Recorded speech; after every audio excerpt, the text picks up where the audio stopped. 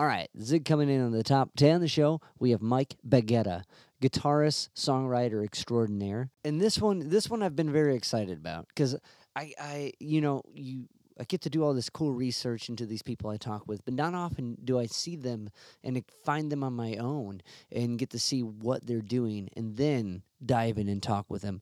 But that was the case with Mike. I saw Mike play with MSSV at the Beachland Tavern a few months ago, and this is a really cool chance to get to talk with him with his new record that he has coming out with kind of the same lineup.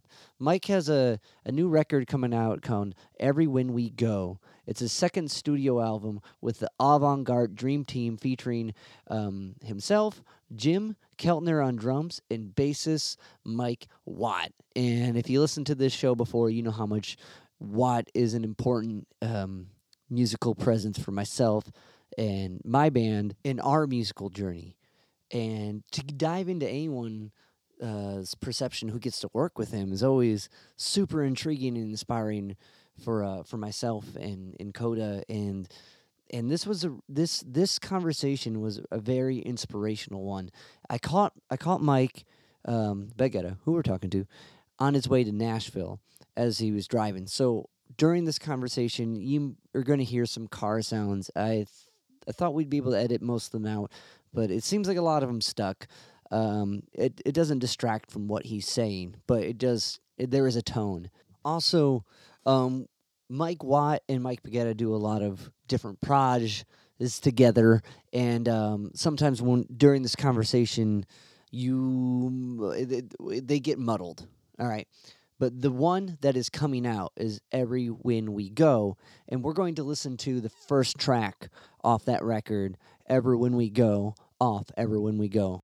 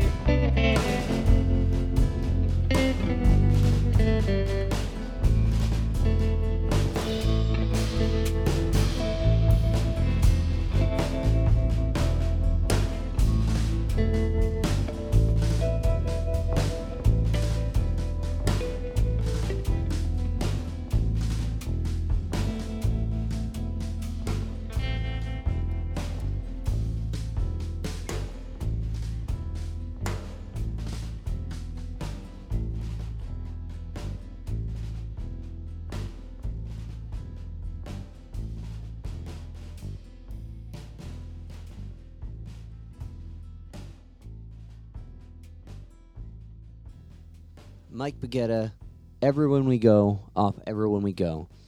Very lyrical song and a very unique original guitarist in their voice. What's so cool about his playing is it's in the pocket, it's singable, but then it's out of this world.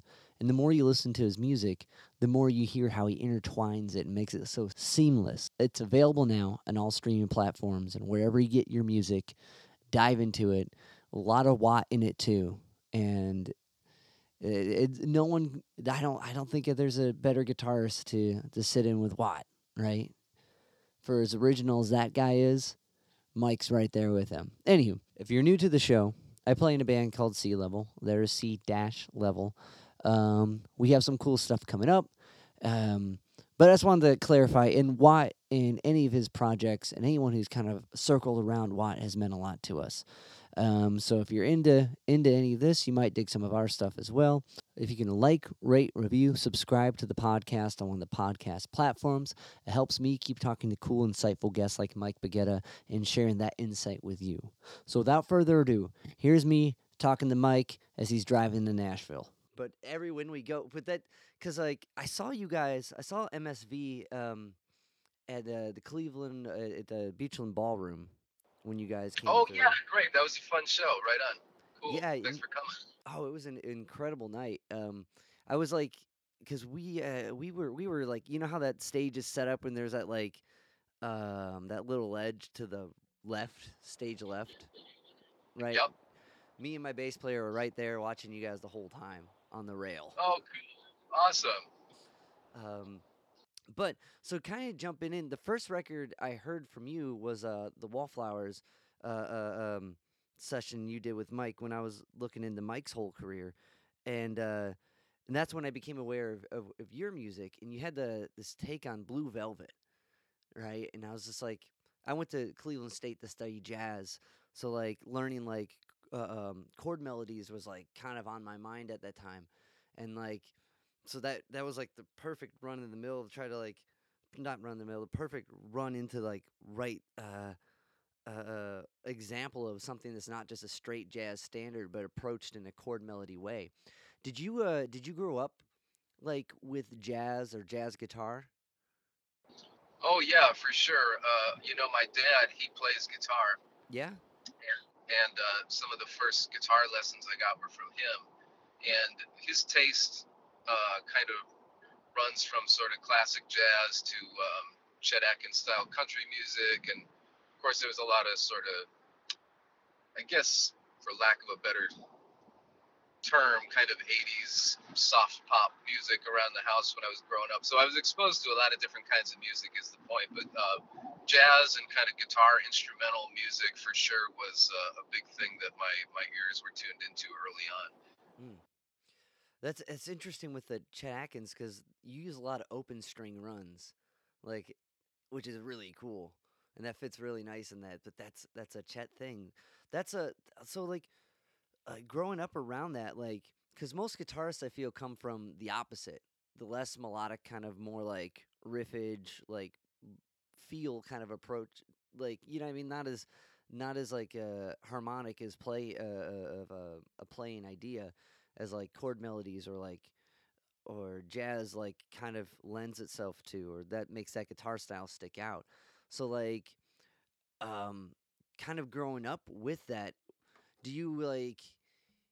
I guess my question is like, is it on like when the first track on this record? I know this is a long stringed question. I'm sorry. No, Um, no, I mean, dude, keep going. is it really like it's this it's a melody. It's a beautiful song by itself. And now, like, when you approach coming up with like, or when you approach improv, are you thinking along the lines of something more lyrical coming from that background, or like, is it more of just a feel? Well, I think that's a great question, especially not to get too into like guitar land, but I think it's a really good question to deal with as a guitarist, because that instrument is set up in a way, just kind of physically and visually, that you can think about a shape in your fingers in some way, whether it's a single note thing or a harmonic thing. You can think about a shape and you can move it around and you can think about it visually, but and that's cool. But I think if you get stuck only doing that, you kind of miss out on a lot of opportunities for musical invention. Um, and so it is something that I think about, because I definitely came up thinking about shape, visual guitar shape fingerings. But I did kind of realize that I felt like limited, like, oh, I'm going to play in this spot of the guitar neck. Now I'm going to go to this spot of the guitar neck. But when you listen to a great singer, or just like you said, like listening to a great song that has a melodic thing, it goes beyond that. It kind of breaks the boundaries and the limitations of the physical instrument. So that was something that was really interesting to me. Like, how can I sing through the guitar? How can Mm, I kind of vocalize through this instrument and have a really natural feel without being bound by it? So, yeah, I think that is a good question for a guitarist to think about. And it is definitely something I think about now. How I approach either composition or improvisation, it depends on the goal of either of those things. I tend to enjoy thinking really melodically, but I also don't want to get stuck playing things that are like too pretty, I guess, for right. lack of a better term. Like I kind of like to put some grease and some trash in there a little bit, just Yeah. make it a little more human. So sometimes the goal is not to be melodic. Sometimes the goal is to create a texture or a mood by any means necessary. So I'll use anything at my disposal, whether it be trying to be melodic outside of the bounds of the instrument or trying to use the bounds of the instrument to create something a little more gnarly. Um, and your observation, just to go back a second, you talked about the open string thing on guitar. Like, yeah, there is a lot of Chet Atkins open strings runs, and I'm sure subliminally that was in my mind, yes. But for me, uh, I really started thinking about how to use open strings mixed with fingered notes on the guitar through kind of an article. Well, I guess it was a chapter of a book. There's a composer named John Zorn, Mm, and he has a whole series of books called Arcana, Arcana, and I think there's like 8 or 9 volumes now. But I got the first volume when it came out, and basically the idea is it's like each chapter of this book is written by a musician about something musical. Whether it's mm, like a lesson on the instrument or just something from their history. They're really, really cool books. But in the first volume, another guitarist named Bill Frisell, he wrote a chapter about mixing open strings with fingered notes on the guitar to kind of get this like harp-like effect. And it was laid out so clearly that you could learn from it like really easily that it had a lot to do with how I approached it. Because it's something I always heard. Lenny Breau is another great guitar player who did a lot of that, mixing open strings and fingered notes. And, I mean, there's a long list of people who do it. But for me, that article that Bill wrote, or that chapter that Bill wrote in the first Arcana book, it just like laid it all so bare and clear that it was like, oh, this is what's happening, and it's really easily understood. And now I can, kind of work with it. So that was where I came to it from that. There's so many different ways to get to the same kind of place, I think, but right. it's important. It's important to keep it straight, at least in my own head for myself. No, I totally agree with that. And I think part of why it stuck out to me is that's something like I've been working on. I've been running scales, like trying Oh, to do cool. Yeah. doing the open string version of it like an A scale or like there's keys on the guitar that work great, like A or D or G, like especially E. You can do a lot of those, and like trying to get that into playing, and like so, especially seeing you guys at the Beachland, I was like, you're doing jazz shit with that. I'm like, that's cool. Like an outside shit with that. I was like, fuck, I can't even get like, I'm still Well, working on getting my majors. yeah, the Um, thing you say about guitar keys, E, A, and D, etc. Like, okay, yeah, that's another very true thing, of course. But if you're in standard tuning on guitar, hmm um, your open strings, you have the notes like E, A, D, G, B, and E, hmm right? Yeah. And so, yeah, obviously you go E chord, E scale, A scale. But what's really interesting is when you start to think about keys that are not like that. Like, which notes can you mix in like a B flat major scale, right? You have the A, that's a major seven. You have the D, that's a third. You have the G, that's a six. You have the E, that's the sharp four. So you still have these access to these notes in these kind of like non-traditional guitar keys, horn keys or whatever. And that's really interesting when you get into mixing them with that, because you're not thinking about the open string as a kind of a root note. You're thinking Yeah. about it more as a color note, Mm. right? So again, there you've broken that guitar limitation of like, okay, I can only use these in E, A, and D. No, you can use them in any key. You just have to keep track of where they are and where to put them. That's badass. Cause yeah, then you get that sharp four sound, and that's super jazzy. That Lydian, yeah, Lydian. Um, I don't, are you a mode guy? Do you think modes a lot, or is that just kind of like another limitation? I never really, I mean, yeah, I never really got modes. I just think of they're all like scales. Right. Like, yeah, you have the Lydian mode, but if you're going to think about playing in a Lydian mode, to me, it's just the same as thinking about using a different scale. So, so yeah, I learned them all, but I never really got the idea of thinking of them as modes. I just thought of them all as like other scales. Hmm. So yes and no. Okay. Well, no, But that makes sense. but again, that idea of like thinking about modes or thinking about something like that when you play, I think it's more important to really learn it so that you don't have to think about it. Yeah, yeah, definitely agree with that. It's kind of like the whole Wootenism on like its language. You don't really think about the words; you're just conveying the conversation. And Right. like, You don't think about the letters that make up the words, but you're versed in communicating, right? And that is the most important thing. right, right. Oh, that's awesome. I'm definitely gonna check out those books. Um, Oh, cool. Yeah, you should. They're really cool.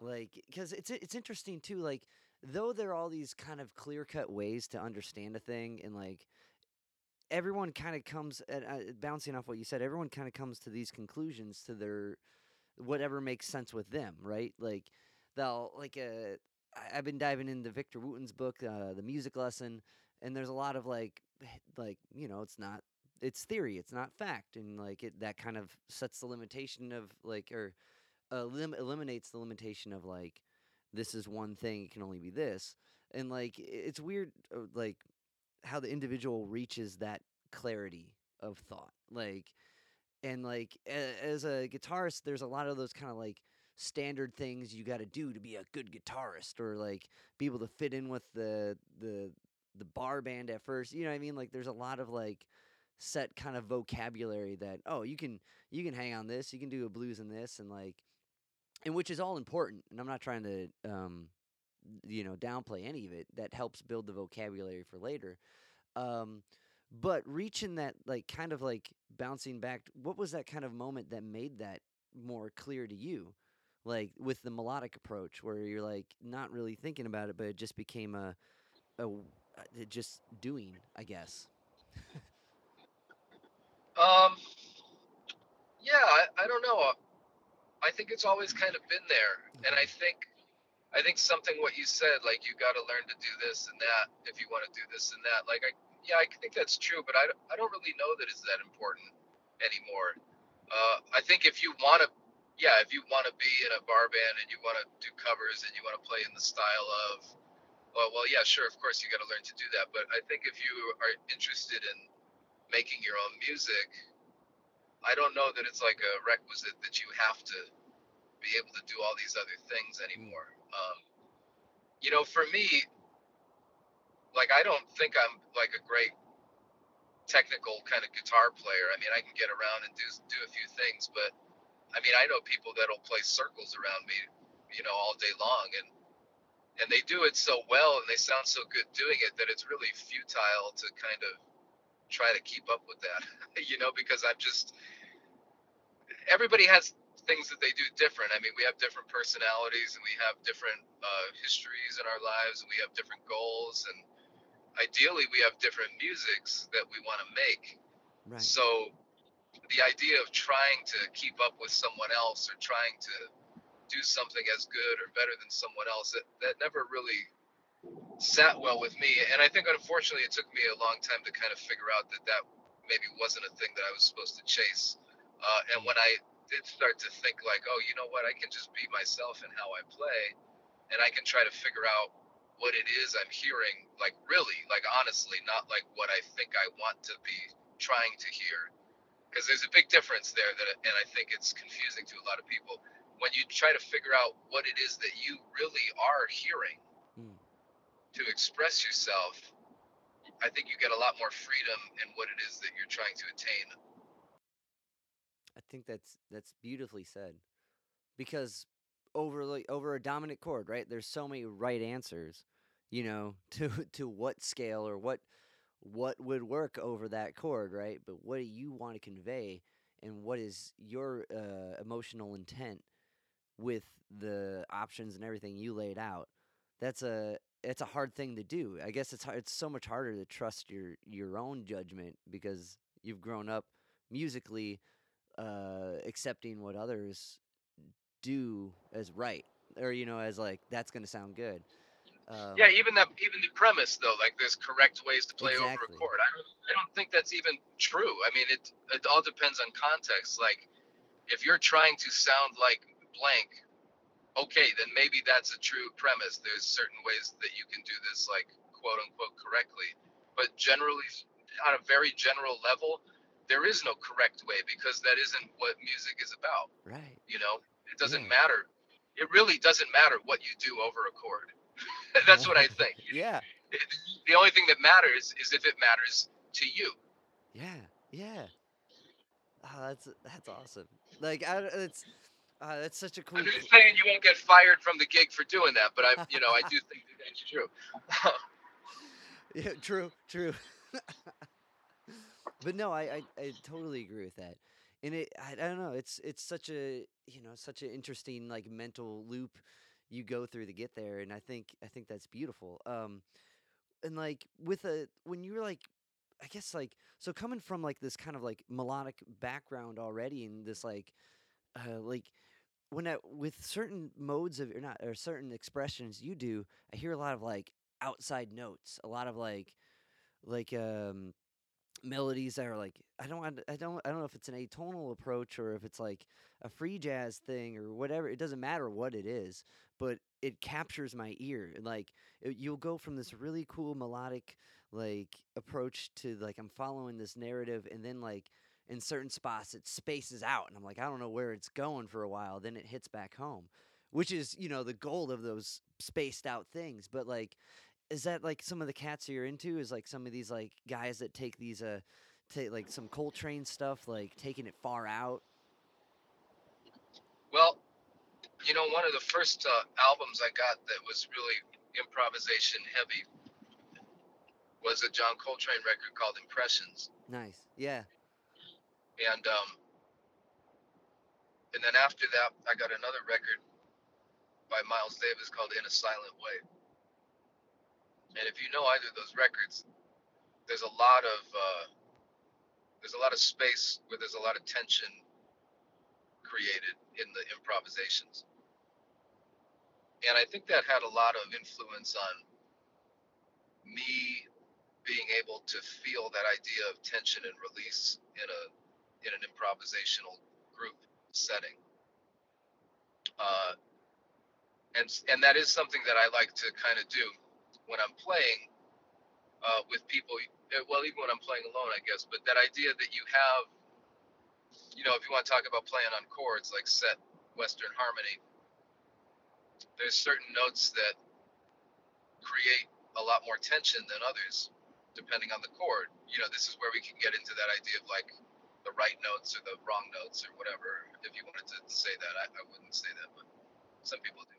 But that idea, like you can play a certain note over a chord, and it's pretty unsettling to the Western ear, and that's cool because then you can kind of take your audience along into some kind of interesting journey, right? Yeah. If you play, if you play the notes that are, trying to be careful of my terminology here, but if you play the notes that are like commonly accepted in our culture to sound correct over a chord, then I feel like it's really easy for the music to kind of drift away into the background and do the wallpaper thing. But if you want to grab someone's attention, at least just to kind of pull their ear back to the fact that something is happening, you can use that device of like maybe using a note that creates a little more tension against a certain harmony. And then once you have that attention built in, then you can kind of go down the path and lead them along this little listening journey. And if you're playing with people that are also listening, ideally you are, to what's going on. There's all sorts of different kind of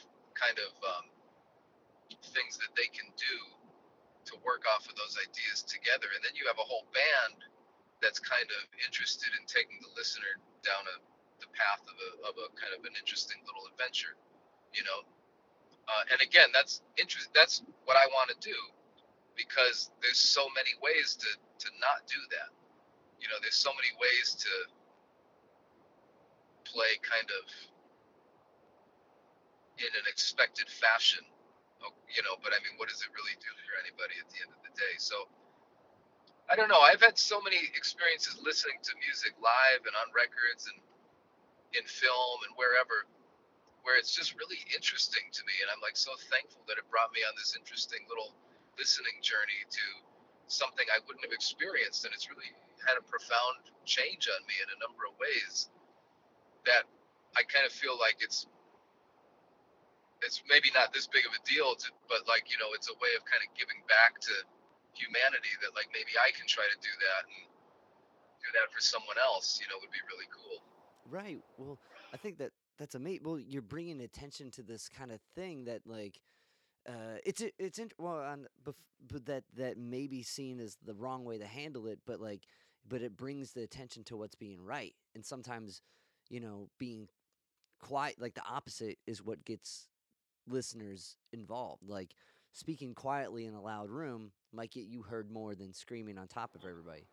Yeah, Um that's exactly the same idea. yeah. You can do it with dynamics, the tension and release, or you can do it with harmonic choices, the tension and release. Or if you're singing, you can do it with word choices too. Like, what words are you saying that could create tension and release in the with the listener and the band? I mean, there's all kinds of ways to do it. But Watt has a saying like a little friction is good. If you don't have friction when you're driving, then the tires don't hold on the road. That's a solid Wattism. Um, another thing that I found interesting, and it was this week that really kind of stuck out to me is the kids I work with. I have one group that wants to do a horror movie, like they just want to make a scary music, and they love just Nice. like slamming on the keyboard and just making the most like loud, obnoxious sound to like mess everyone's day up because everyone is like, it's too loud. But they have so Yeah. much fun doing that. And that there's Right. something so like internally just fun about just like doing the thing and like and having these notes that stick out. And like but what was interesting is after like a few minutes of slamming on some stuff and making, just all the black keys while slamming on one white key, like just making one nonsense of thing, like I found that letting them do that for a while, they found ways to resolve it and like make it into something like this sounds scary, doesn't it, Mr. Dave? Like I'm like, yeah. Like, Yeah. but there's something so innately um compelling about that. Like they had no interest in learning the songs I that they told me they wanted to learn that day. and me finding a way to make it into an academic lesson that fits. They're like, no, I just want to slam on this. Um, just to kind of highlight your point, I think that's an um, something so like fun, I guess. Like, Oh yeah. Well, I mean, look, it's called playing music, right? We exactly. play Yeah. the music, and it's not that play can't be serious too, but it's kind of that spirit of investigation. Like when I kind of try to write a tune, or if I have to write songs or something for a project, a lot of time that's what my practice is. I'm just sort of investigating things musically, and then eventually maybe something sticks out, or I have a million little short recorded voice memos on my phone of like things that were kind of interesting that I played and that might get pieced together and or developed further into like a quote unquote composition. But really my practice time is just investigating sounds and playing around with stuff, and maybe eventually something clicks, or it doesn't. But I've had that experience of trying to deal with music on that kind of level of just seeing what's going to happen. I think that's a really fun thing to do. Um, and I think maybe people can lose sight of that sometimes too, if they get wrapped up like, oh, I got to do this, it's got to be like this. But remember when you got really excited first about music, you were just kind of trying stuff. That's kind of what I always want to go back to. Well, it's also like the idea of like So practicing. it's cool that you let them do that. Thanks. It's also the idea of like practicing creativity. There's so much Yeah, time yeah. on technique and the learning all the bits so you can say the sentence when you need to, but just putting that time to like putz around and let the inspiration come from the ether into to whatever. Is that like Oh yeah. so like is that like a routine you do? Like or is it when you just have time you'll putz around with an idea until something comes for a project? Well, yeah. I mean, I do get to work on music a lot, which to me is, like I said, just kind of trying stuff out in different ways and making little recordings of stuff that I think might be interesting. And then if there is like an actual like real life project on the horizon, like, oh, I have a recording session, I better come up with a couple of things that we can do or figure out how we're going to do this. Then yeah, I'll sit down a little more intently and go through some of the recordings and say, oh, this actually was really cool, and then I'll figure out what it was and I'll play it again and I'll just play that for a while, and maybe I'll say like, oh yeah, I actually added this other part, so I'll record that, and then the next day I'll come back. I'll sort of focus on a thing, like I'm going to work on this thing for a few days, see how much further I can develop this one thing. Whereas if I don't have that, I kind of end up coming up with a bunch of different things that are sort of shorter. So that's it's not really a process, obviously, but it's kind of how it's worked for me. But like what isn't, like, I'll tell you a story about this, about what you were saying. When I was in college, I went to music school. I went to Rutgers University um, for music performance, and I had a lot of great teachers there. A number of which have passed away. Actually, thinking back on it, it's a little weird, but I had a lot of great teachers, and I met a lot of good friends there who were also musicians. And the point being, one day there was a record that came out when I was in college from Herbie Hancock and Wayne Shorter, and it was just a duo record. I think it was called One Plus One. It's a great record. So they were doing some touring, and they were playing a concert down in Princeton, New Jersey, at the McCarter Theater. So me and a few of my friends from music school, we went down there to see him, and it was like one of the heaviest concerts I'd ever seen. I couldn't tell if they were improvising or if they were playing compositions or how much percentage of each. And that was a thing that I've kept with me to this day. That idea of like, are they improvising, or is this, did they memorize this? I like that feeling. You don't know. Um, Kind of like when you wake up and there's that moment where you're like, was that a dream or did that really happen? I like that moment. It's a weird moment in life. But so I was really into this concert, and maybe it was a little abstract because there was like people walking out. It was insane. I couldn't believe like people were there for 20 minutes and then they just got up and they'd leave. I was like so into this music, but it wasn't for everybody, I guess.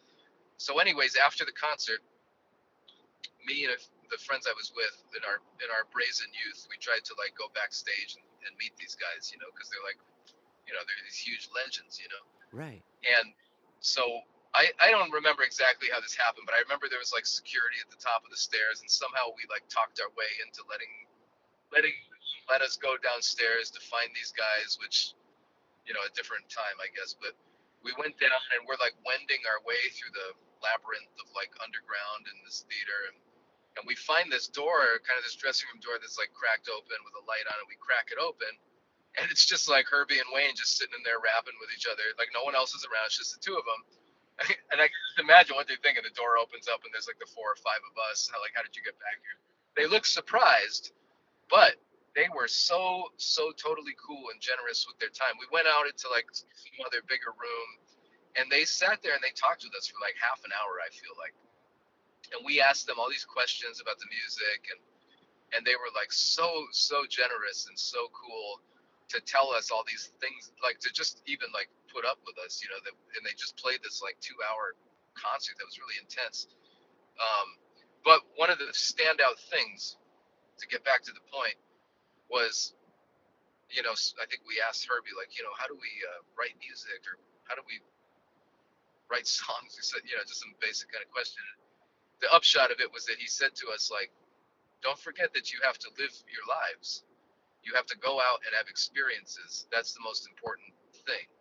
Because if you just sit in the practice room and you practice, okay, you can write a song, but what's your song going to be about?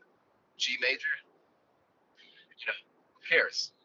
And so that was kind of like a really interesting thing, that again, I think has been a big influence on me. So yeah, I don't know. I mean, people do things all different ways. They can sit down and write and work on writing however they write, and it's for other people certain things work. But for me, this is kind of recently, for the past few years, kind of been what's the way the method has been working for me. I don't overthink it. I don't think like, okay, I've got to write a song that uses a 12-tone serial technique, and I've got to make sure that I have this dynamic. I just kind of, I do what I do, and I am who I am, and I make time to sort of just play around and investigate music, and then, I make sure that I record stuff so I don't, because I'll forget it otherwise, and then I can go back and sort of just work on it again. And like I said, I don't really overthink it. And maybe it sounds that way, and maybe it doesn't. I don't know, but it's not really for me to say at that point. No, I definitely, that sounds the most like realistic way to handle, with as much as you do and as little time as there is to really sit and just like, come up. Life's happening super quick. Gigs are coming. Like right now, you're on the road. You're going to the next show. There's a lot that you could miss if you just focus on trying to write right. like and I think that Yeah, that's a beautiful moment. One, that you're able to go back there and meet Herbie and like Wayne. Like that's incredible. To hang out with both those guys like that, man. Me and my bass player, we went and saw Herbie in 2019 at with Kamasi Washington in Detroit, and he got to shake his hand hanging from the stage. We're like, oh man, that was incredible. But did you bring up the idea that are you composing, or how much was improv, how much was composition? Did you ask him that? I don't think I knew how to put that into words at that point. It Oh, was just okay. sort of this. It was just this feeling of like inner confusion about not having any frame of reference about what was going on, but knowing that it was a really special feeling that they were able to give from doing it however they were doing it. I didn't really realize any of that till later. So I wouldn't have even known how to ask it. Hmm. It's interesting because that's kind of like that whole idea of, is this what happened or is this a dream? It's that kind of whole like uh out of that's that note that's sticking out. Like, is this in key? Is this out of key? Is this part of the melody? Is this composed? Is this improv? This like lingering feeling for that brief moment where you're. It could be it's the Schrodinger's note of music. Is this in the song? Is this out of the song? Is this like it's interesting that that's kind of a thing that really resonates with you and like that performance kind of brought it out, or even just to put it in the context of enjoying that feeling. Is this a dream or not? Like, there's because that is a very distinct moment that kind of brings to light both ends. Like, this is a dream or this isn't a dream, and like that's a really like interesting like feeling to like find inspiration in. Well, what you're touching on now is kind of like the bigger picture for me, is that it's all the same thing. Whether it's whether it's I don't know what's happening with the music, if it's real or if it's not. I don't know what's happening with this note, if it's the right one or not. I don't know, what I'm saying to you right now, if it's the correct thing or not.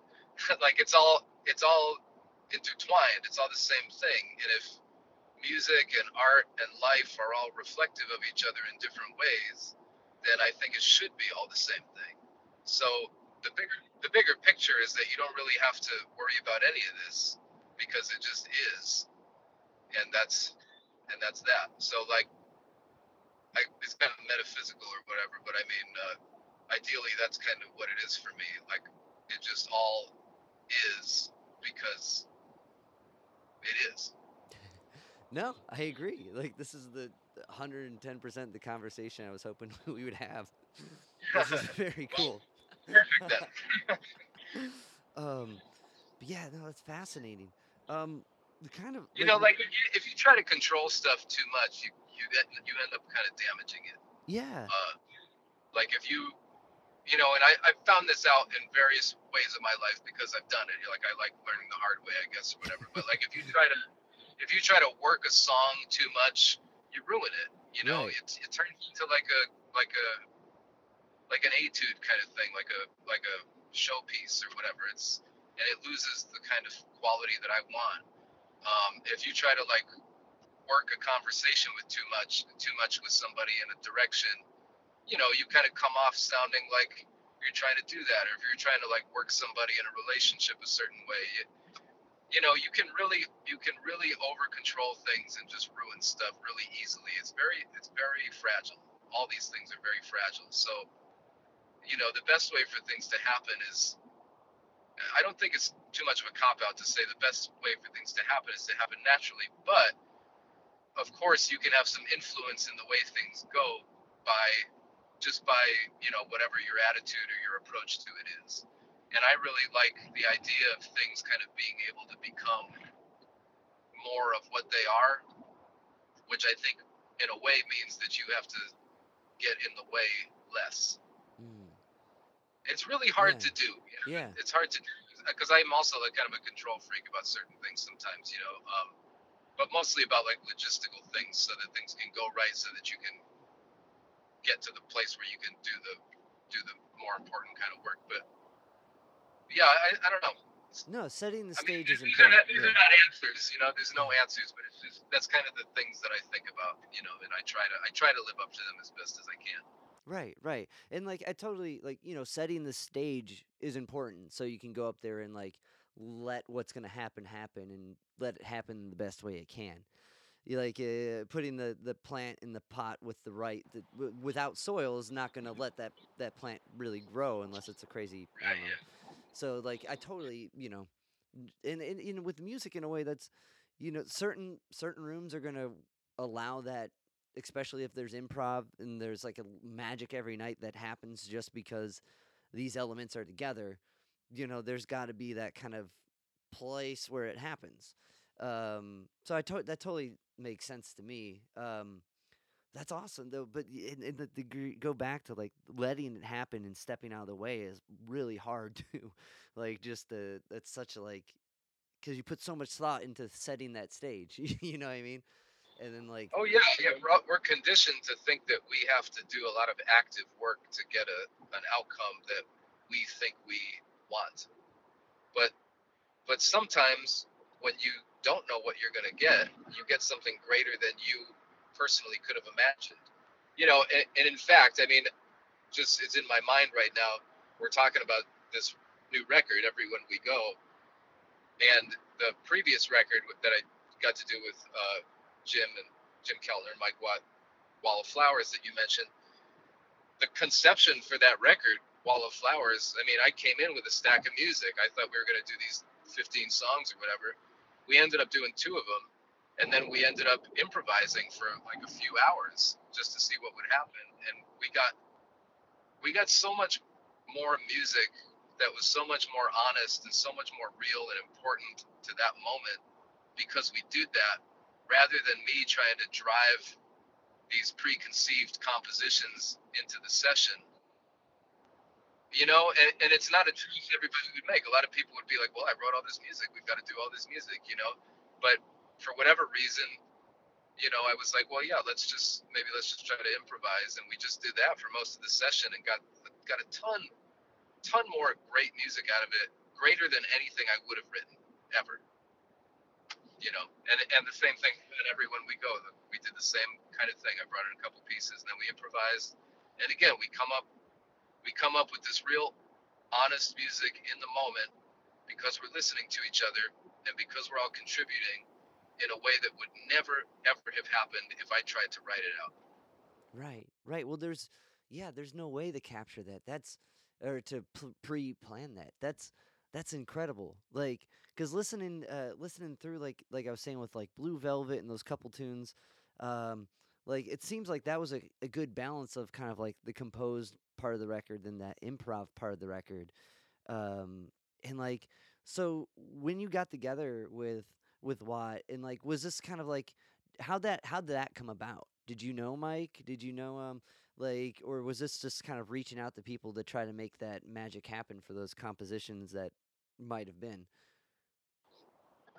All that came about with the help of my friend Chris Schlarb, who's the producer of these records, and he runs a studio called Big Ego Studios in Long Beach, California. And he also runs the record label. These are on Big Ego Records.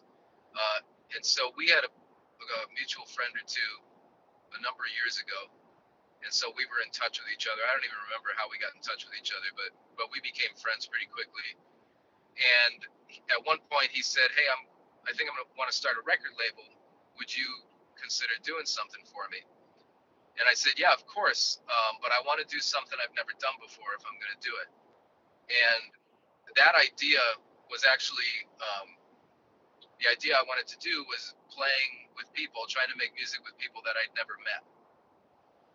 Uh, and so, to go a little further back, for whatever reason, like well into my 30s, I'd always thought like every great album I'd heard, I just assumed like all those guys probably must have been like friends since childhood to be able to make music like that. Great bands. I was like, oh, yeah, they've probably known each other forever. And I didn't really. I knew like people would just call up other people they didn't know and make a record, but my sort of experience with that is that maybe those records I didn't think were like that astonishingly special, you know. Kind of across the board, when I'd hear something that I knew, and it was probably like bias in my head too, some way, but if I knew like, oh yeah, this guy just called these guys to play with them, I'd be like, yeah, it's good, but it's not like one of the great musical statements of all time. You know what I mean? For that to happen, just in my head, I was like, yeah, you've got to just only play with like your best friends forever to get that kind of stuff to happen. So I'd always had bands that were like, I wanted to know the people I was playing with for a while. So I'd try to hang out with people a bunch or do sessions or maybe do a bunch of little gigs or do a little tour, and then I'd feel like, okay, now we can maybe try to record the music. It wouldn't have made sense otherwise because we didn't know each other. So fast forward a little bit, I was talking with the great David Torn, guitarist and composer and producer and engineer, and just all around great dude. Um, he did, yep. He mastered the Wall of Flowers one, and he mastered this new one, Everywhere We Go, which I'm eternally grateful for his ears on this. Uh, but I was asking him about I think it's his first album for ECM called Cloud About Mercury, and it's a really heavy record. And I remember just assuming he was like he'd known these guys forever. So I was asking him like, well, you must have known, Tony Levin for a while because maybe they're like we're from the same area or something, and geographically. But then like, when did you meet Bill Bruford? And so then he was like, oh, I didn't know any of them before we recorded this record. I think he Yeah. like wrote Bruford a letter or something asking him if he'd try to play music with him, and that like blew my mind. I was like, you mean to tell me that you hadn't known these guys for decades before you recorded the record? I couldn't like wrap my brain around that. Yeah. And so it's planted a seed. I was like, okay, so wait a minute, my whole premise is wrong. You can make great music with people you don't know, but how and why? So I thought about that for a really long time. Maybe it was a couple of years or something when Chris asked me if I'd make a record. So I said, yeah, I want to make a record for you, but I want to try to play with people I've never met before and see what I can get out of it, to see like just to see if my theory is right or not, even. And so that's what we did. So he said, who would you want to do it with? And I said, well, the only people I would want to do it with are Jim Keltner and Mike Watt, because I also thought it was kind of crazy that nobody had ever had them play together. There's aspects of both of their playing that are, in a ways, have a similar quality. I mean, they play differently, of course, but there's certain ways that they approach music, at least in my listening to countless projects that they're involved in on my side. There's certain things about the way that they feel music that internally to me I thought were similar. Um, and so Chris Schlarb, I know he had done some projects with Mike, so he knew how to get in touch with them. And then I think he also had some friends that knew Jim and got in touch with them. And then we found a date, and he was able to set it all up. And the three of us had met and Jim and Mike had never met each other, so the three of us all met in the studio for the first time on that day we recorded Wall of Flowers. Wow. That's so like what would be interesting is after playing with a group of people that you've known forever and like developing that relationship and then meeting someone for the first time and just jumping in to make music with them. Um, do you think it was easier to almost kind of develop that type of deeper understanding of each other via just playing music in that moment because it's more of like a heightened listening thing? Well, I don't know if you can really know someone after a day of doing that, but I think what I learned is that a quality that a great musician has is the ability to listen while you're playing and allow what you're hearing to influence how you play. And I'm saying that slowly because I'm thinking about the best words to really explain that right now. A lot of people say like, yeah, you got to listen to each other and like react to that, but what does that really mean? It's not. It doesn't. I don't think it really means a surface level thing. Like if you hear somebody do something on beat 4, you also do something on beat 4. I mean, you can do that, but it's kind of like copycat thing. I don't know, but really, it's about when you really listen to the way someone's playing, and then you drop that control of your own thing enough that you allow it to get into what you're doing. And I think that was the biggest lesson I took away from that day, is that those two guys were able to do that so quickly. And maybe it seemed comfortably, maybe it wasn't comfortable, but for them, but it seemed like it was kind of second nature, that you don't come in with a big preconceived notion, you That know. puts it, yeah, that puts that lack of control. And I That's think I was kind beautiful. of like Yeah. mentally being, I've been sort of trying to figure out what that is anyways. So on that day, it kind of just clicked for me also, like, oh yeah, I have been on the right track because I can feel these guys doing that, so I can do it too. Like kind of going from that first session, when did like MSSV like Was that just like the next kind of getting together? Or like when did that idea, the next like kind of goal, was it just to meet up and make music again, or was it to like kind of come in and make another record?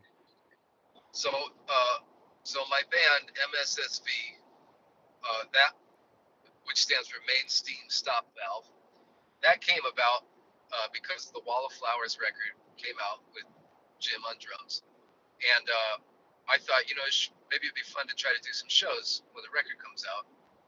And so we were talking about it, and Jim, he doesn't really want to travel too much, Mm. so I was like, okay, that's cool. So I remember still talking to Watt, and he was still down to try to do some shows, and I was like, well, should we just? Is it okay to use a different drummer, and maybe we make it a different project? And I think that was kind of, he was down to try that, and I thought maybe it would be cool. So I thought about asking Stephen Hodges if he would be willing to try to play some of this music and see what happens. And the idea for that was because another real big touchstone in my musical life was Watt's first opera called Contemplating the Engine Room. Right. And Hodges plays drums on that record.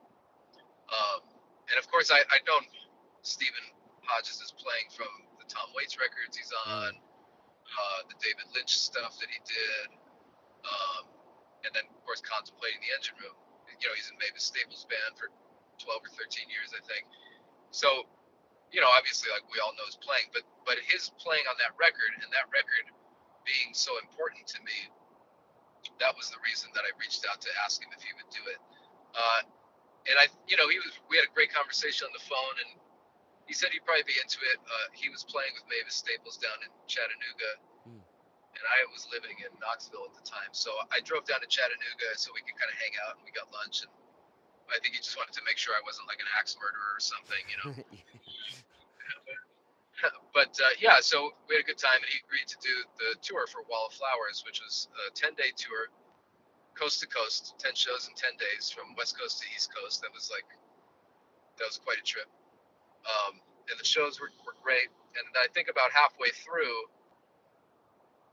I didn't think anything of it. It was just going to be, we'd do this tour and that would be that. And I think halfway through, he asked me, he's like, so what are we going to call the band for next time?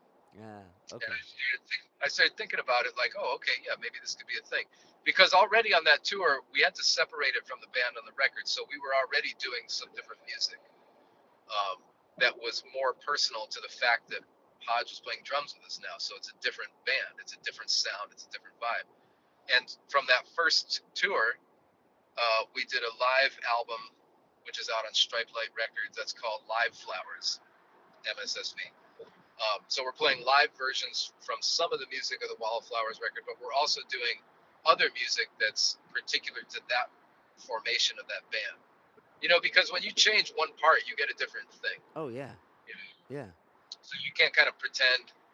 And I never liked the idea of like somebody subbing for someone. Like it's a reality, but like if I'm in a band and I'm subbing for someone, is the expectation really that I'm going to try to play like them? Because that's insane, you know. Right. Um, so I never really even liked that word. Like it's just a different thing now. It doesn't have to be subbing.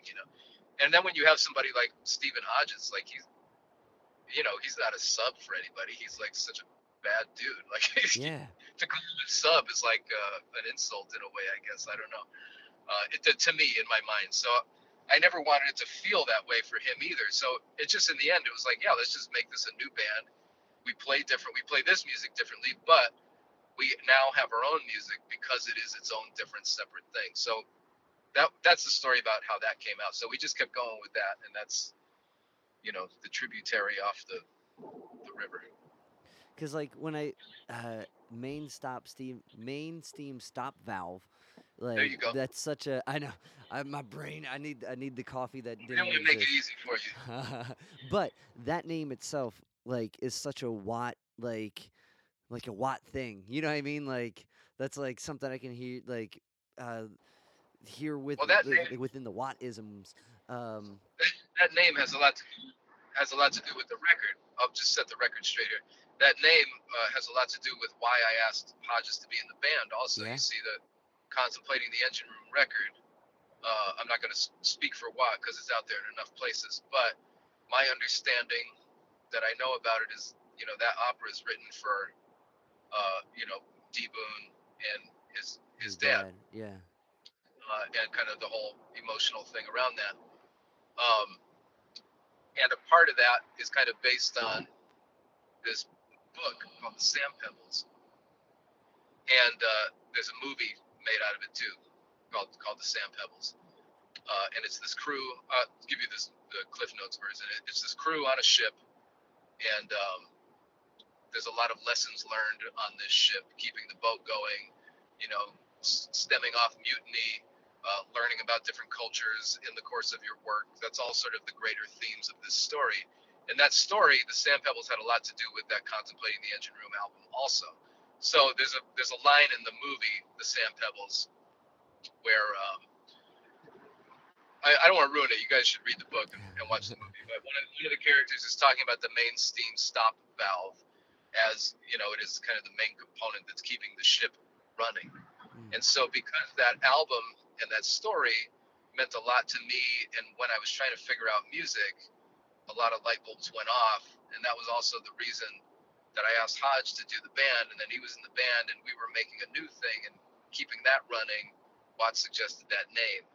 And it's a really good tie-in, with everything that it has to do with. So it kind of stuck for that reason.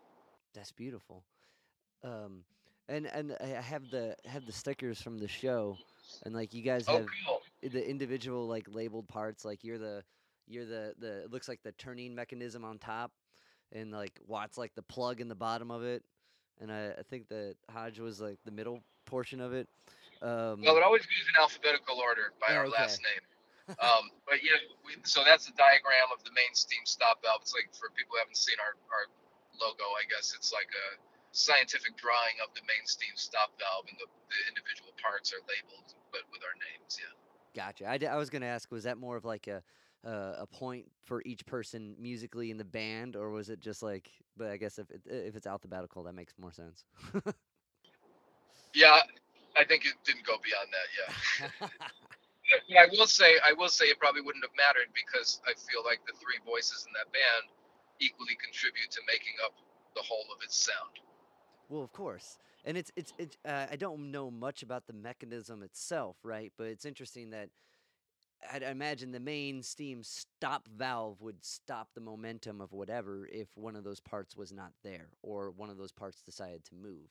So that's a really cool like us against everything or us all together kind of mentality within a name that maybe wasn't even thought of. Like Yeah, my outlook would be three people together helping to carry something along, rather than three people together against working the against yeah. something. Although the valve would actually work in both ways. It's a valve. That's beautiful. One tune from the previous record that stuck out to me was June 16th, and part of that was from growing up listening to Double Nickels on the Dime, and like one, I guess that's also your birthday, and two, like how you guys adapted the Minutemen version of that into this amazing like 100% like going to like the guitar approaches we talked about before, like you version of what D Boone was playing. How did that like um come up? Yeah, well, this is on the first Right. MSSV studio record, called Main Steam Stop Valve. Yeah, we do a version of Watts' song June 16th. I asked him if we could do it. That was actually one of the first instrumental songs I learned when I was playing guitar. Yeah. Uh, yeah, and I think I stumbled upon it solely because it was my birthday, and I was like, oh, it's like some like stupid like selfish kid, like, oh yeah, somebody wrote a song for my birthday, you know. Um, and then from there, I actually found the rest of the record and listened to the record, you know. Yeah. But so of course, it's written about Bloomsday and James Joyce and some tenets of his work, and it's also Watts' friend Raymond Pettybone's birthday. So it has this whole Oh, other no shit. connotation thing Yeah. that he wrote it for, but it just pure like stupid happenstance. I was like, oh, that's also my birthday. I should learn this song. But of course, I love that sort of mysterious quality of the song. It's kind of there's a lot of mystery in that song for me, just from how the drum beats change to like the really, really, really sparse playing of D Boon and kind of what I consider to be the solo section. Um, his playing is like it's so profound because of all the stuff that he's not playing. Right. And that's another thing that it took me a really long time to understand the power in not doing something or not saying something. Um, but there's a lot of that in that song from my listening to it, and it just happened to be one of the first things I learned. So yeah, I just thought to ask Watt. I was like, what do you think if we try to do a version of this? And he said sure, but the way we changed it was all his idea. Like let's slow it down. Let's kind of bring out a little more of the mystery of it. Let's Mm. exaggerate the dynamics between the louder parts and the quieter parts. And the sort of what I thought of the solo section, we just extended that. And I tried to kind of, it's always a really heavy thing for me to play that because, of course, I'm always thinking about what D Boon played on it. And I'm not trying to be like reverential or referential even, but I'm trying to sort of channel that idea of how powerful is it if I say less. Right. Um, but it's a heavy thing to play on that song for all those reasons.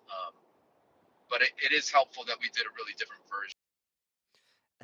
I think you do an amazing job of paying homage to the bits that make D Boon's part, but also putting yourself in it. And I think you carry that legacy of a minimal approach, like a minimalistic like musicality.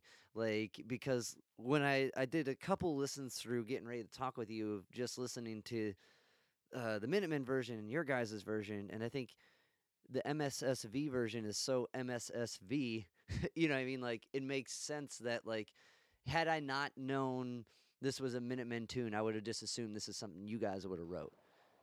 Like Well, that's really cool. I mean, that feels like a best case scenario. Like while I hope it's obvious that like I love D Boon's playing and like I've learned a lot from just listening to him over the years and like have a crap load of respect for him as a musician and an artist and a human. I'm not interested in paying homage to anybody. mm, So it puts me in a difficult place. yeah, I put myself in a difficult place is what I mean. By doing that song with them, or for the three of us doing it together. But it's a good challenge. It's a good challenge to try to strike that balance. So I'm happy to hear it came across. one other thing I found I wanted to ask you about is like when I was talking with Steven at the end of the Beachland set, and like because that tour was the build off that 10 date tour. That was like a 30 or 40 date tour, right? 48 shows in 48 days. Holy shit! And like they come right out of like kind of the pandemic shutdown of not touring. That's pretty like gun ho. Watt was like we used to do more with the Black Flag. Like this is nothing. I'm like it's still a lot, man. like, Yeah. Oh but yeah, no, he's got great stories. I mean, Black Flag, something he always talks about, which he definitely hit me to. I wasn't really aware. I mean, Black Flag really are the guys who built the touring circuit that we're still able to kind of use, and yeah, set the example for how to do it in like an economic way, econo way, like to figure out how to get from point A to point B, what you have to do in between it, and if you take days off, if you're not playing, you're losing money, you're losing opportunities to share the music with people along the way. right. So I mean, those stories are really inspirational, and like sure, we did 48 shows in 48 days, which a lot of people go like, oh wow, but you just get in the momentum of it, and you get to do what you love, and you get to kind of work on music every night. The one thing not the one thing, but one of the things I really love about being able to do this band, Main Steam Stop Valve, with those guys, is that we're consistently working on the music every night. There's never There's never a time where we're phoning it in, Mm. or neither of us will allow any of the other one to kind of just go on autopilot. There's always a way to improve the music every night, and Yeah. it's not even just thinking about like, oh yeah, I made a mistake in the song, so tonight I'm not going to make the mistake. It's about like, oh yeah, last night you did something that was kind of different that I thought was cool. Tonight, let's try to exaggerate that. If it's a dynamic or maybe a new way to do something, like, okay, let's keep that in there, but now let's try it like this. And we talk about that stuff in the van all the way on the road. We talk about it at sound check. We try to do it. We talk about it after the gig. I mean, Yeah. it's like you can't be in a luckier situation than to have bandmates that care that much about the music that they want to work on it every day while you're on tour for a month and a half. I mean, it's like such a total treat. That's so that was gonna be my question. Was Steven was like, yeah, we're gonna get in the van and we're gonna have these. We're gonna just start. We got the conversation all the way to the next about what we just did. I'm like, whoa.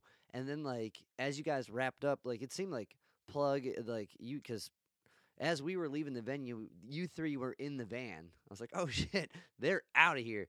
Um, so that was like I get the big question was one of those not the big question. One of the questions I was going to ask was that what are those conversations? And so that's incredible. Like that's almost like how you just described it. It's almost like that kind of self practice you were doing, but instead of like self reflecting on little notes that you found interesting of kind of just playing around, it's or practicing creativity. It's like you're doing that with a group and like that's a really beautiful like inspiring way to keep like building off those ideas.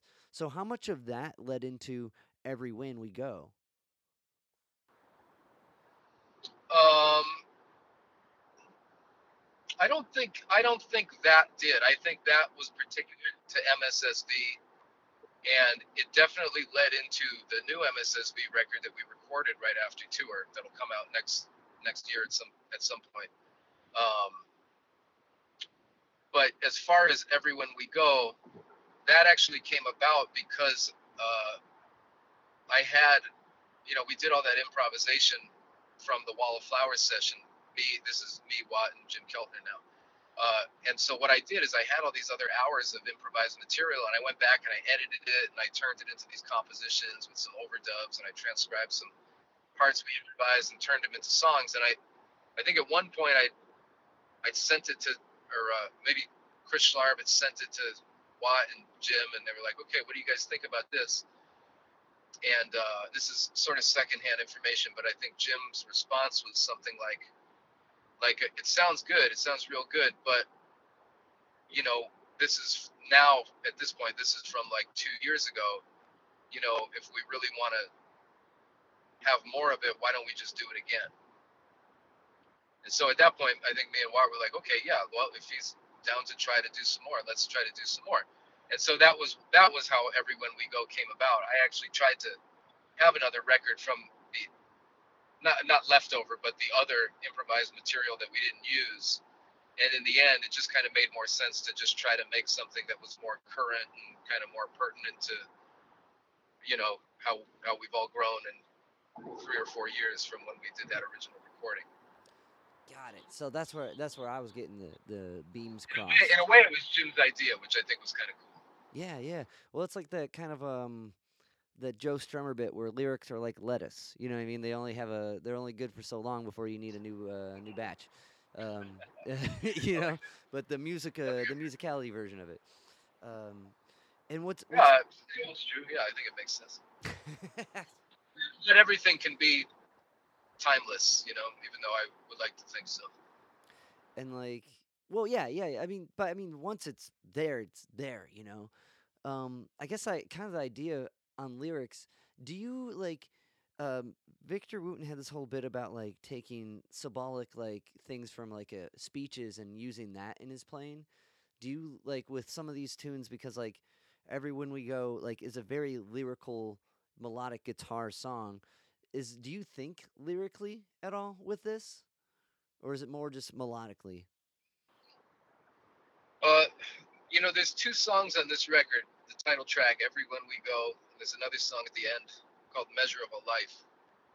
those two songs, I kind of wrote them as if I was gonna maybe someday.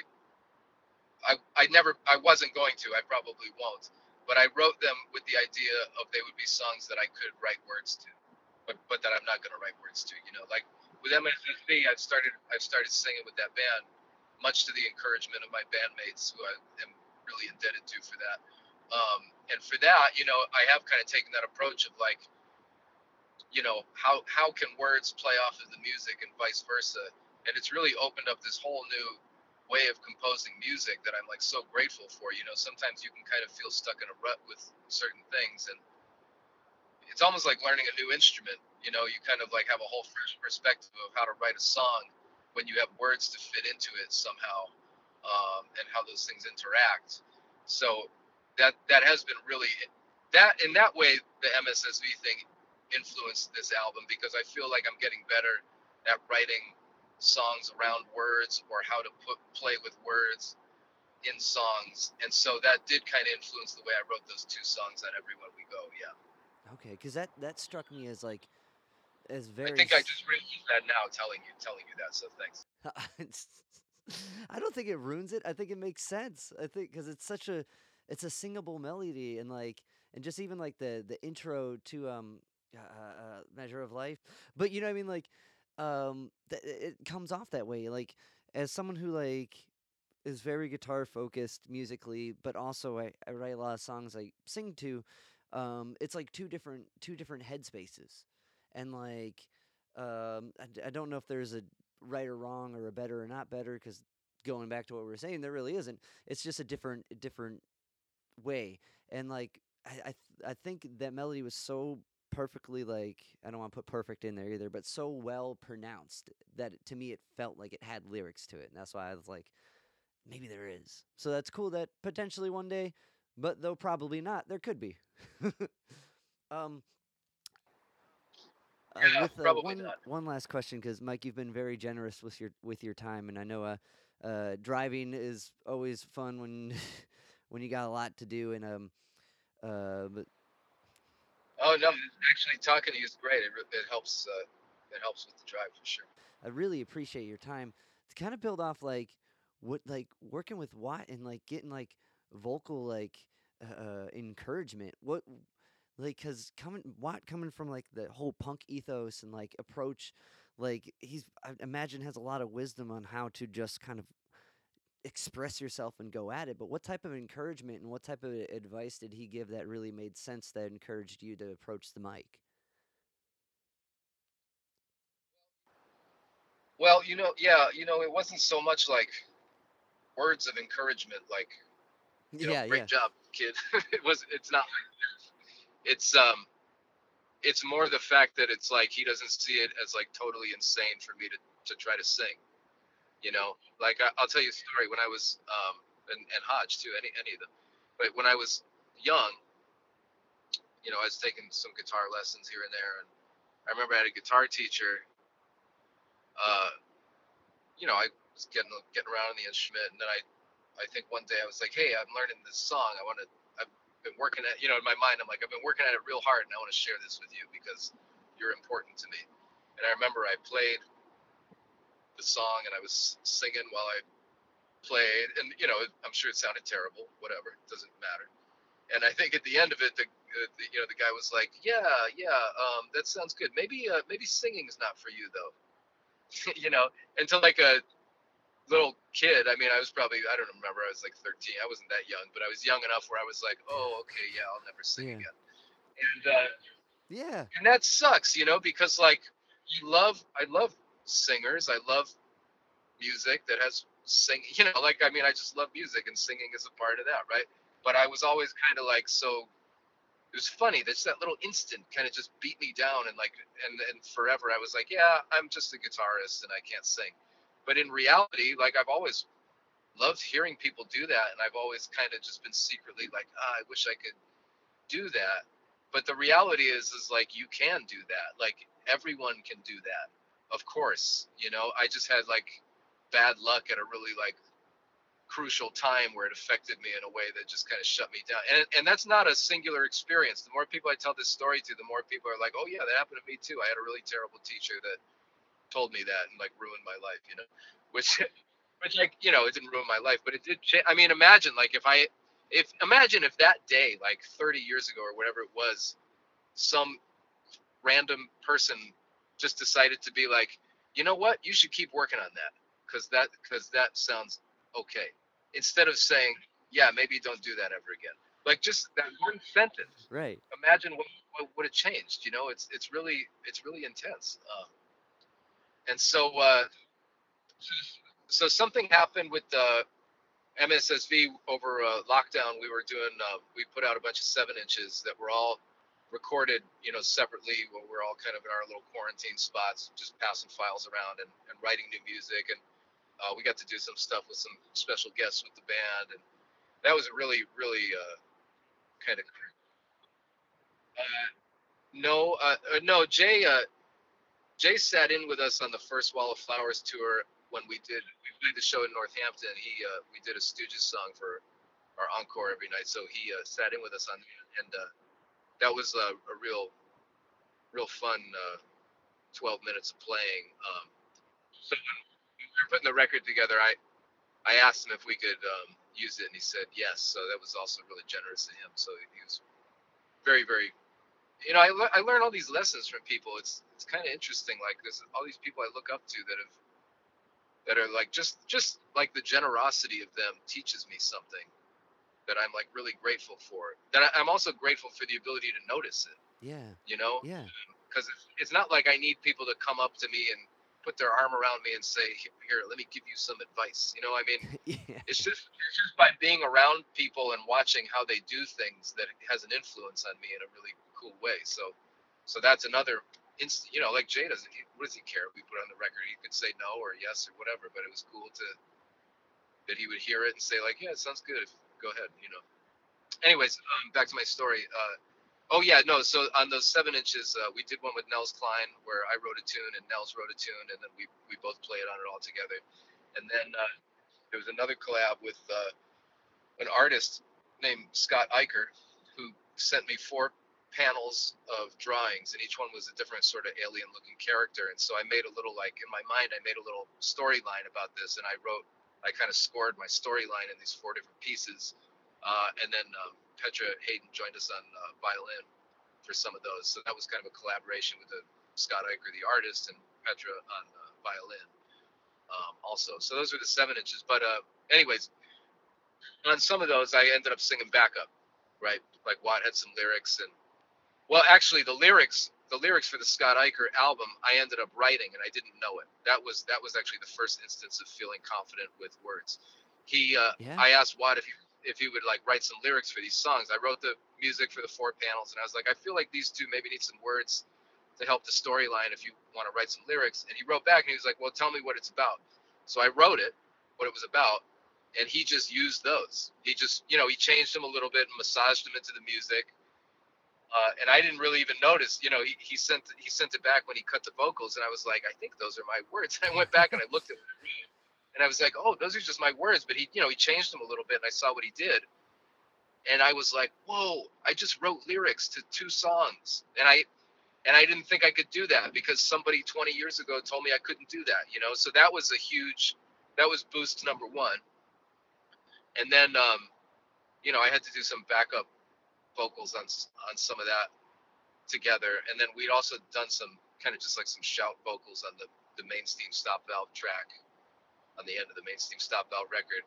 And then I'd also done a little like vocalizing with this other guy, Reverend Fred Lane, who actually that was the gig we did last night in Memphis at Goner Fest. Reverend Fred Lane is a really really interesting character to check out. It's like not this insane backstory. Like people thought he was dead, like a serial killer in prison, but he's just like some guy. But anyways, so I had to do some vocalizing in that band also at the same time. So at a certain point, I was like, you know what, this is ridiculous. Like I am literally singing, and I know now that I can write lyrics because this guy who I respect just used my words, and he's not going to do that if they're terrible, right? And so then I asked those guys. I was like, look, this happened to me. That my Mike and Steven and MSSV. I told them what I'm telling you, and I was like, I think I want to write half the songs next time with words. Is that cool? And they were like, yeah, you should totally do it. Go for Hell it. yeah. It was like, okay, then I'll do that. And so that's what we did. So that last tour, the Haru tour, 48 shows in 48 days, I sang every night on tour, and I'd never done that before. And then the next 2 days, days 49 and 50, we went in and we made the new record. And so it's kind of a cool progression. That's super cool. Yeah, because I feel like it would. So to answer your question, before I forget, the encouragement, the most important encouragement, a lot of time is not people like taking you aside, saying, "Hey, good job. You know, you should do this, you should do that." The encouragement comes in the way that people react to you and around you and what you're doing. You know, actions speak louder than words, right? Right. So if you're able to kind of notice what happens, it has a real effect on people, you know, whether you decide to be encouraging in your actions or I think more profoundly, actively discouraging in your actions. It can really, you know, really have an effect on people. So I think it's a cool thing to remember. I think that's well said. It's beautiful. And those are the things that prove it, you know? It's one to kind of, on your note, to be able to notice it too. Because I feel like a lot of those guys like Mike, and Jay Maskett, like a lot of these guys that kind of come from the punk ethos, like action is how their statement, you know, and like it's one of those things you kind of read about or you hear about or you see about in like multiple facets, but to know that it's true and honest and that's really who they are, and you see that within just being around them, like that's to be able to notice it and like find it within yourself to resonate that way as well is really inspiring to hear, you know, because a lot of times you hear don't meet your heroes, but I don't know, I don't think those are the right heroes. Yeah, I don't know, people get wrapped up in their own thing too much sometimes. Yeah, that's true too. And like as someone that kind of like has the chance to influence people musically as they're growing, I always thought it's more important how you make someone feel than what you actually teach them, because they're gonna forget the lesson on quarter notes and how that relates to the Mario theme or whatever whatever, you know, but how they felt about their ability to play it and accomplish it or just know whatever, I think is an amazing takeaway. But Mike, this has been an awesome conversation, and like I'm leaving, or at least at this point right now, I'm super inspired. And thank you so much for your time, my friend. It's been really fun. No, it's been really fun talking with you. Yeah, I learned a lot. Likewise.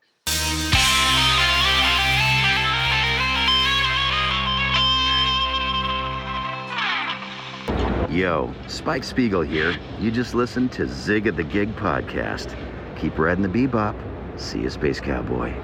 Bang.